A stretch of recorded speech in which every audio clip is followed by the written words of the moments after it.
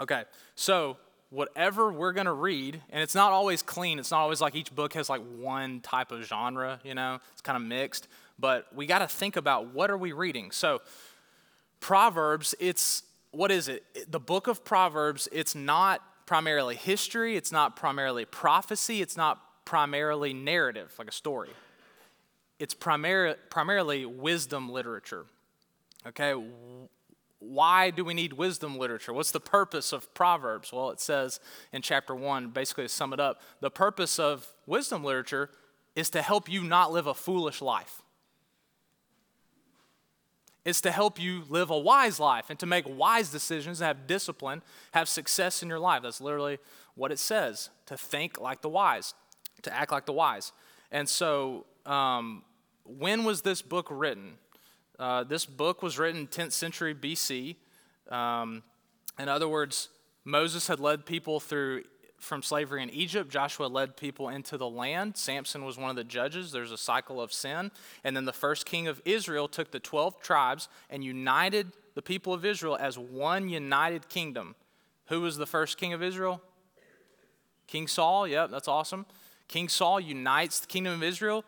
The next king is King David, and the next king is King Solomon, who was the wisest person who ever lived. First King says that he wrote 3,000 Proverbs. So this Proverbs, if you've never really read the book of Proverbs before, it's a genre that's critically important to living a good life and navigating life, okay? So who wrote this? Primarily King Solomon, it says in chapter 1. It also mentions the council of the wise. So there's possibly this group of wise people that came together and collaborated. There's also a guy in chapter 30 named Agur, son of Jacob. And in chapter 31, what we're going to read in just a second, there's a guy named Lemuel who's also attributed to writing some of this. So there's multiple authors, okay? But this is wisdom literature. It's going to help you live a wise life and not live a foolish life. And we're going to pick up Proverbs chapter 31, starting in verse 1. This is the word of God. The words of King Lemuel, a pronouncement that his mother taught him. What should I say, my son? What son of my womb? What son of my vows? Don't spend your energy on women or your efforts on those who destroy kings. So King Lemuel writes this, and he gets this wisdom from his mother. Shout out to the moms. Mom knows best. Apparently his mom did too. So there's obviously differences that when you're interpreting the Bible. One of the things you got to understand is there are what you see in the passage, and there's differences between the person it was written to and people today. For example, I'm not a king. You're not a king, right?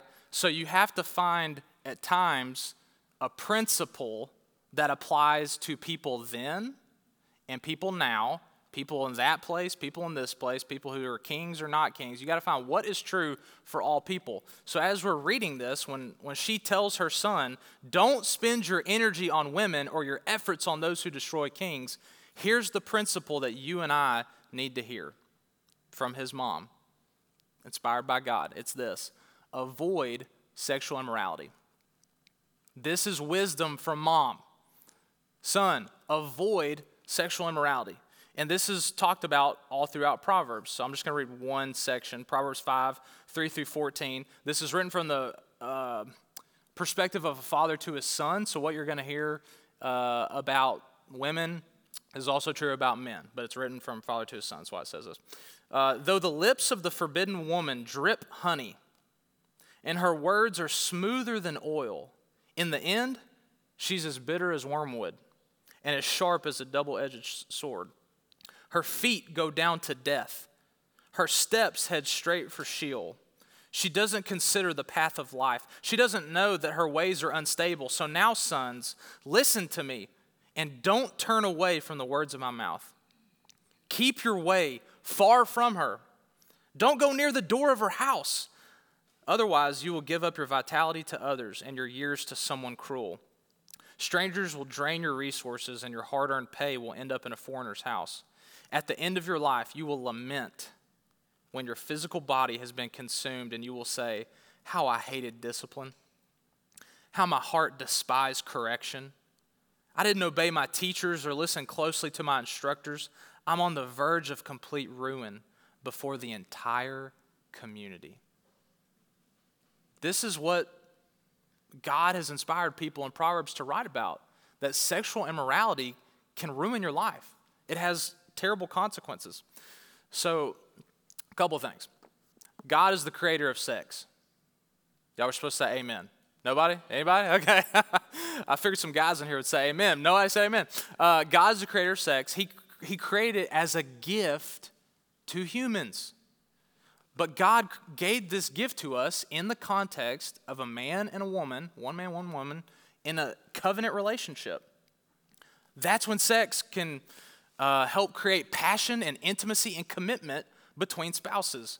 But any sexual activity, outside of that context, the Bible says it becomes destructive to us, even if it's very pleasurable, even if it seems like that's love. Anything outside of that is destructive to us and to others, and it's disobedience to God. That's just what the Bible says. I know that's not very popular right now in our culture. But this message, this idea of avoiding sexual immorality is really needed today. For example, according to a nationally representative survey of U.S. teens, if you're a teenager, listen to this. This is interesting. 84% of 14 to 18-year-old males and 57% of 14 to 18-year-old females have viewed pornography. 84% of boys, 57% of girls, 14 to 18, have viewed pornography. This is affairs. According to a survey by Ashley Madison, I don't know if you guys remember that, the dating website for people who wanted to have affairs. That's the whole purpose of the website. 25% of their respondents, 25%, identified themselves as born-again evangelical Protestants. 25%. We need this wisdom. This isn't just like, oh yeah, church and all, we know this. No, we need this wisdom. So, if you're currently living in sexual immorality, any type of sexual sin, if you're looking at other people lustfully in your heart, a sexual sin, if you're looking at pornography, if you're messing around with your boyfriend or girlfriend, if you're acting upon same-sex desires that you have, if you're having affairs and flirting with other people, if you're doing any of those things according to this book, I'm just delivering the mail, it's sin, and it's hurting you and other people. And yet, if that's where you're at today, I want you to hear this. God's grace is bigger than your biggest sin. You're never too far gone. As someone whose biggest sin struggle in life has been sexual immorality, let me testify to the grace of God. You can experience healing. Your brain literally can be rewired to overcome what you've experienced. And God can heal you as well. So I want you to know, you're not too far gone. But you've got to have a change of mind. So don't hear me say, God loves you, there's grace for you, just keep sinning. Because I'm not saying that.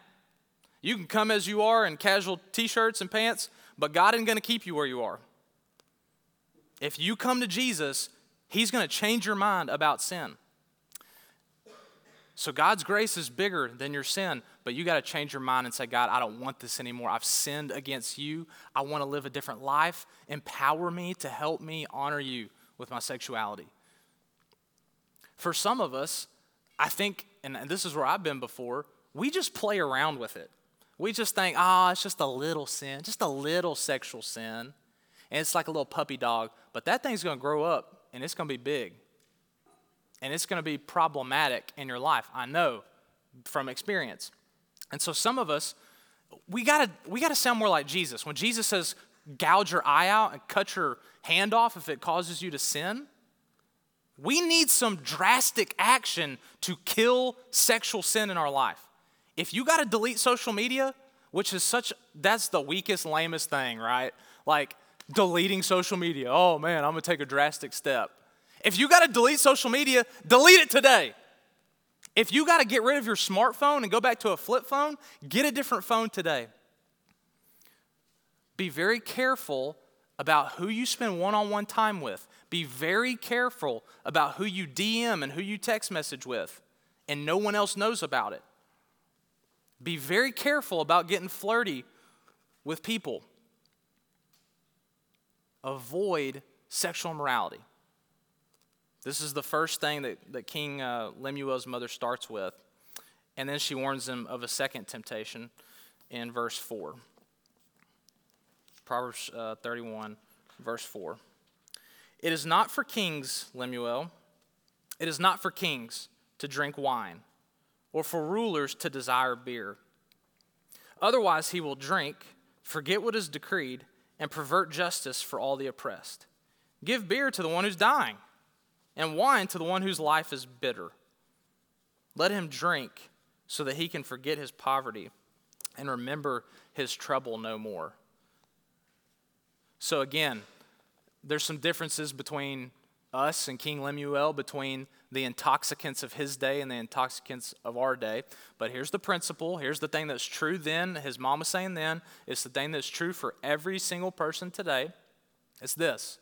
Avoid being intoxicated. Avoid being intoxicated. I think we got a slide for this. Let's throw it up on the screen. This, again, it's taught all throughout Proverbs. I don't want you to think I'm just like wrongly interpreting this, so I'm going to read you some verses here. Proverbs 20, verse 1. Wine is a mocker, beer a brawler. Whoever goes astray because of them is not wise. Proverbs 23, 19 through 21. Listen, my son, and be wise.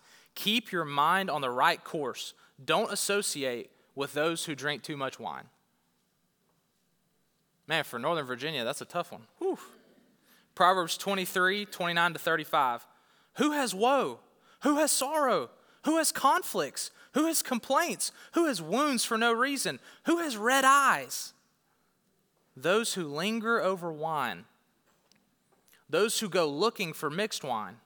Don't gaze at wine because it's red, because it gleams in the cup and goes down smoothly. In the end, it bites like a snake and stings like a viper. Your eyes will see strange things, and you will say absurd things. Is this not true?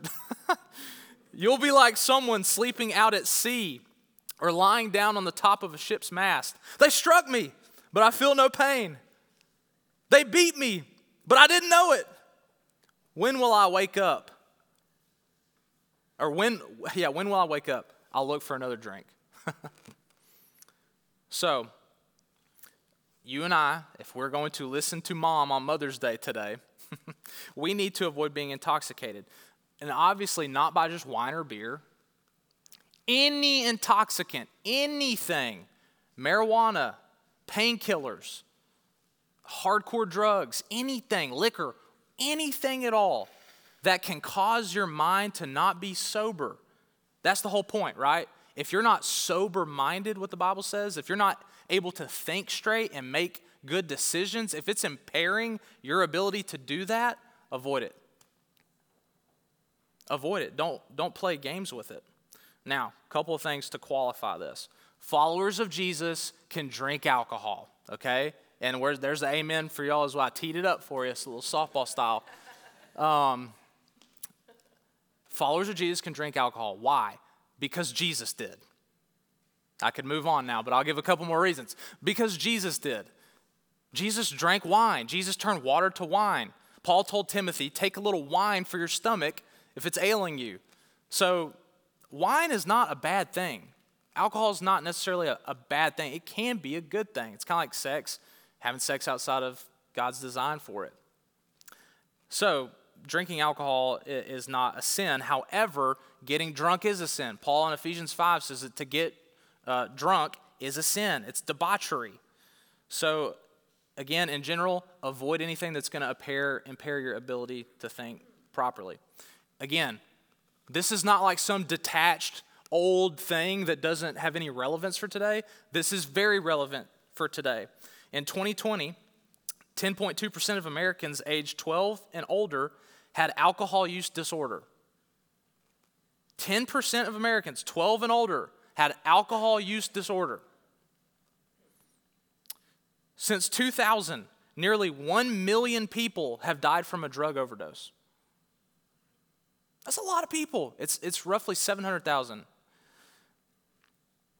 70% of users who try an illegal drug before age 13 develop a substance abuse disorder within the next 7 years.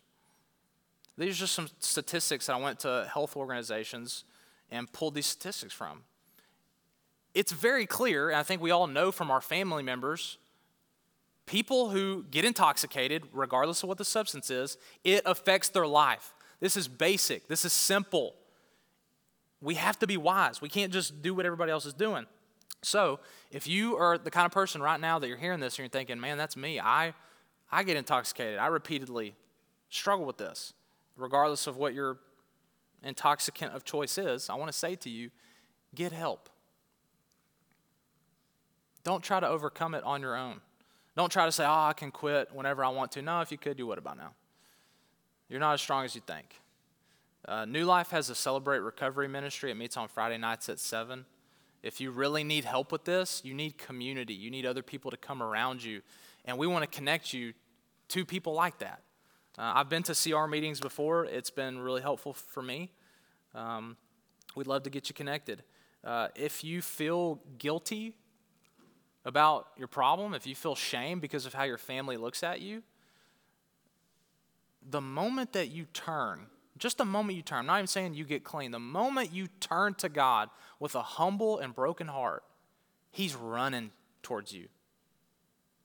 God will run to you if you have a problem with intoxicants, if you turn to Him. You can have healing, but you got to respond. So King Lemuel's mother starts by telling him what not to do. 2 things. Don't do this. Don't do these things. Avoid sexual immorality and avoid being intoxicated. Don't do those things. Now she's going to leave him with what to do. So here's the positive thing of what to do, starting in verse 8. Speak up for those who have no voice, for the justice of all who are dispossessed. Speak up, judge rightly, and defend the cause of the oppressed and needy. So the third thing that she tells him, the principle is this: seek justice. Seek justice. If we're going to listen to what God is saying through King Lemuel's mother, if we're going to live a wise life, we need to seek justice for people. This is actually, there's more passages about justice in Proverbs than sexual immorality and alcohol combined. As I was reading through it this week, I was kind of shocked by this. Let me read you a couple just so you can get a sense. Proverbs 14:31, the one who oppresses the poor person insults his maker, but the one who is kind to the needy honors him. Proverbs 15:25, the Lord tears apart the house of the proud, but He protects the widow's territory. That's what God does. Proverbs 19:17, kindness to the poor is a loan to the Lord. When you give money to the poor, you're giving God a loan, and He will give a reward to the lender. Proverbs 21:13, the one who shuts his ears to the cry of the poor will also call out and not be answered. Did you realize that? You shut your ears to the cry of the poor, people's ears are going to get shut to your cry. Proverbs 22 through 23. Don't rob a poor person because he is poor, and don't crush the oppressed at the city gate. Why? For the Lord will champion their cause and will plunder those who plunder them. God will champion the cause of the poor and needy. Proverbs 23:10 through 11. Don't move an ancient boundary marker. Don't encroach on the fields of the fatherless, orphans. For their Redeemer is strong, and He will champion their cause against you. Those who don't have parents, kids, foster care, whatever the situation may be, orphans, God will champion their cause. Proverbs 2 more. I just think there's so much in Proverbs about this. Proverbs 28:27. The one who gives to the poor will not be in need, but the one who turns his eyes away will receive many curses. Did you realize that you would be cursed by turning away from the needs of the poor? Whew, I didn't know that myself when I read that. I was like, dang. Whew. Proverbs 29:7, this last one. The righteous person knows the rights of the poor, but the wicked one does not understand these concerns. Interesting. The difference between the righteous and unrighteous is they understand the concerns of those who are oppressed and in need. So here's what we got to do. We got to seek justice. If we're going to be people of the book, we got to do what the book says. We got to seek justice. Now, again, let me make some qualifying statements. I'm not talking about Karl Marx's idea of justice. I'm not talking about equality of outcomes for groups of people, and the way we get there is by taking from some groups and giving to others. That is, by definition, social justice. I don't have time to draw this whole thing out. This could be a whole sermon or series because this is a really hot button thing in our day. But I'm talking about biblical justice. I'm talking about when we read the Bible and we see people do justice and we're told what justice is about, we got to do that. We don't have an option. You're commanded to. I'm commanded to.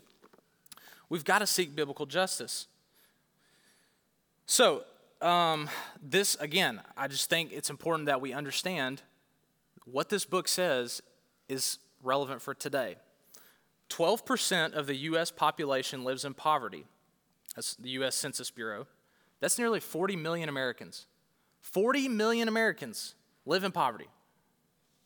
We have a wealth of opportunity to help the poor.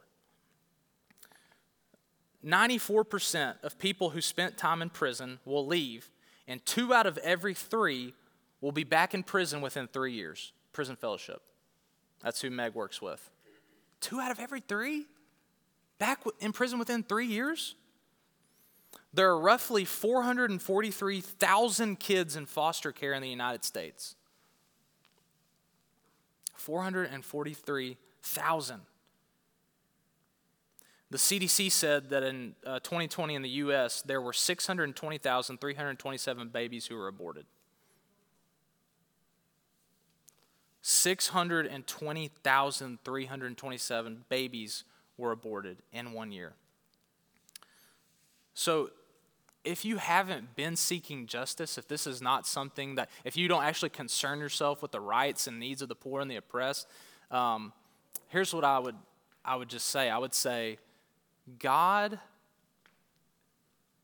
He gave up the riches of heaven for you. God adopted you into His family. God knew you in His mother's womb. Your whole life, God has been championing your cause. He's been seeking justice for you. And is that enough for you? Is it enough that God has done all those things for you? If it is, then you'll go and do likewise to others. We've got to be this kind of church, this kind of people.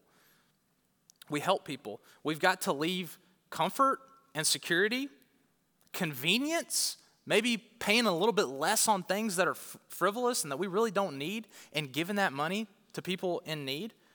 Giving up time. Maybe I got to cut something. What do I need to cut out of my schedule to make time for people who are poor? Or maybe to serve at a crisis pregnancy clinic. You know, what does that look like for me? Whatever it is for you and me, we just got to start small, okay? We got to do for at least one person what we wish we could do for everybody.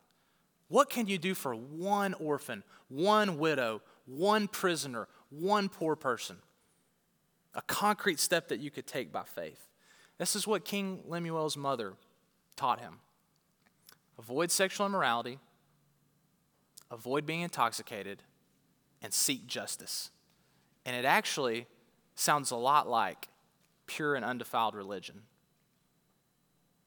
James 1, keep oneself unstained from the world and care for orphans and widows in their distress. Sound familiar? It's the exact same thing. Pure and undefiled religion. We just learned it from Mom. So I want to give you a couple of seconds. Go ahead and pull out your phone, a journal, a piece of paper, something, and write down what'd you hear, how are you going to obey, who are you going to share with. The reason I want to encourage you to write it down is I know for myself, if I don't write it down, I'm going to forget it. If I forget it, I'll show up to church next Sunday, and whoever's speaking is going to say, hey, turn to your neighbor and share how you obeyed God, what He revealed last week, and I'm going to sit there and say, oh, I didn't do it. I forgot. So I want to encourage you, don't be a dingus like me and forget. and write this stuff down, okay? So go ahead, take 30 seconds. What did you hear God saying to you through his word, through his spirit? How are you going to obey? What's a concrete step that you can take to kill sexual sin, to change your relationship with intoxicants, or to seek justice for people in need? And then who's somebody you can share this with? Say, hey, I learned this at church the other day. I thought it was really powerful. I wanted to share it with you. Just take like one part of something from this passage, share it with somebody else. All right, ready? Go.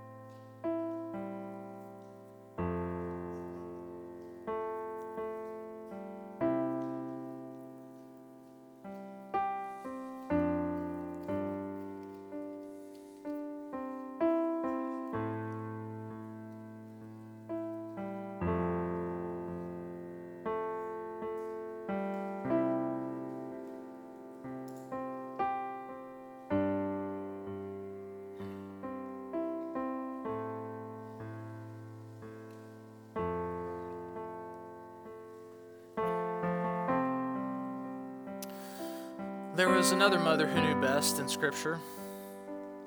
Mary, the mother of Jesus. Why do I say that? Well, there was a day, a Friday, roughly AD 33, when Jesus of Nazareth hung on a cross. He'd been accused of blasphemy by Jewish leaders of his day. They couldn't kill him because the Romans occupied their land, so they had to accuse Jesus of starting an insurrection against the Roman government. And because of that, Jesus was tried, found guilty of crimes he didn't commit, and he was crucified on a cross. Jesus had 12 apostles, sent ones, his closest followers. 11 of the 12 abandoned him. 11 of the 12. And the one who was there to write about it, John, said this when he saw the scene. Standing by the cross of Jesus was his mother. Mary knew that she had to be there for her son. She couldn't abandon him. She stood by her son in his hour of greatest need. Mary saw Jesus take his first breath as a baby, and she saw him take his last breath on the cross.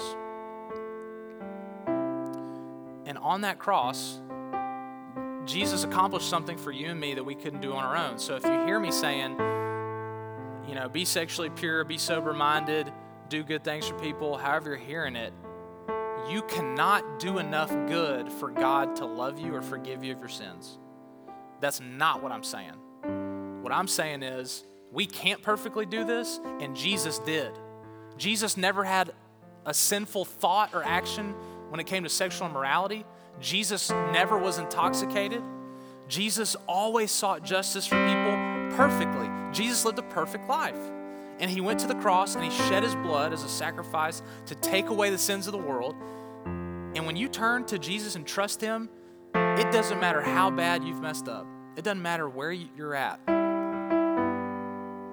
You can have your sins forgiven. You can have a new heart. You can live now and forever. You can have a relationship with God because of what Jesus did at the cross. So if today you have not responded, there's a baptism banner over there. There's a prayer banner as well. We're going to have some people at the prayer banner. If you want to pray in a second, when we take communion, we're going to take communion together, and then we're also going to make space to pray. And if you want someone to pray with you, there will be people back there. Go there and pray with them during communion. I know that at least one person is going to be baptized today, Sandy, and so that's going to happen in between services. And so we got the water ready. If you've never been baptized, if you've never submitted yourself and said, I want the old me to die by faith and I want the new me to live in the power of the Holy Spirit, today can be your day. You can know God. You can have forgiveness. You got to respond. Turn to Jesus today. Let's pray together. Father, thank you for mothers. God, thank you for the wisdom of King Lemuel's mother. Lord, help us by faith and the power of the Holy Spirit to avoid sexual immorality, to avoid being intoxicated, and to seek justice. Help us to be that kind of church. Help us to be those kind of families, that kind of people.